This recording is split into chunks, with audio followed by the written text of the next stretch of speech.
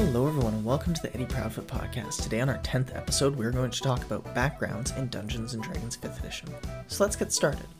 First off, what is your background? Well, in addition to coming up with your character's life story, where they came from, what their childhood was like, who their friends were, what were the events that brought them to the here and now, you also have this thing called a background that you get to pick out of the player's handbook. They begin on chapter 4 and they start on page 127. There's a little bit of prelude to the backgrounds before you actually start seeing what all the options are.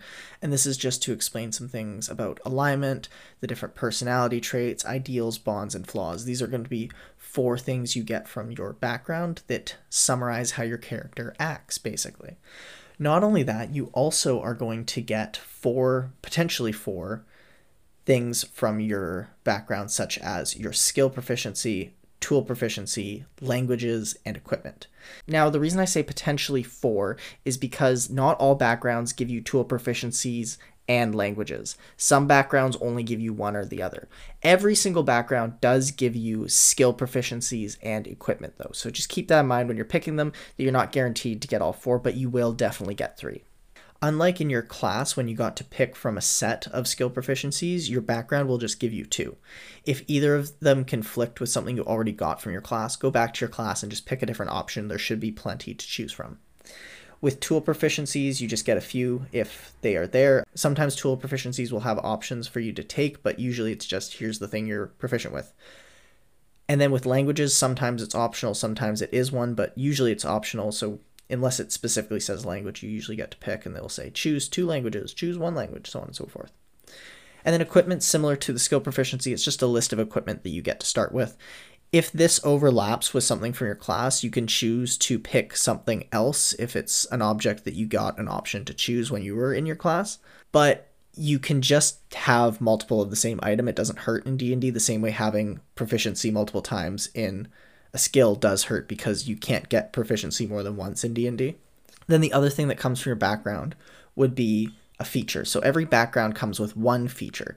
It's usually feature, and then whatever the name of the feature is. So for the entertainer, it's by popular demand. For the folk hero, it's rustic hospitality. For the criminal, it's criminal contact, so on and so forth.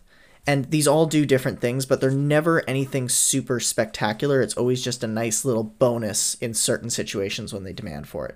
So the criminal contact, for instance, is you are in tune with a network of criminals and you have a liaison that you can go to that can get you information or potentially help you get into that underground network that might be harder for party members who don't have that background. However, there's other backgrounds that do additional things, like, let me just flip to it here. The Outlander background, which has Wanderer, which is the ability to travel through terrain without getting completely lost, which is very handy. There's also the Sage, which has the special feature Researcher, which allows you to be able to look things up in a library or university fairly easily, and this is with DM discretion. So all of these come with a little bit of a grain of salt of DM's discretion, and just for perspective, it's important for the DM to kind of know what benefits you get, because then certain situations can play out a little bit differently, especially in non-combat encounters. So that RPing stuff is where these features typically shine the brightest, as opposed to your class features, which maybe potentially shine in non-combat scenarios, but are meant for combat scenarios, typically speaking. Okay.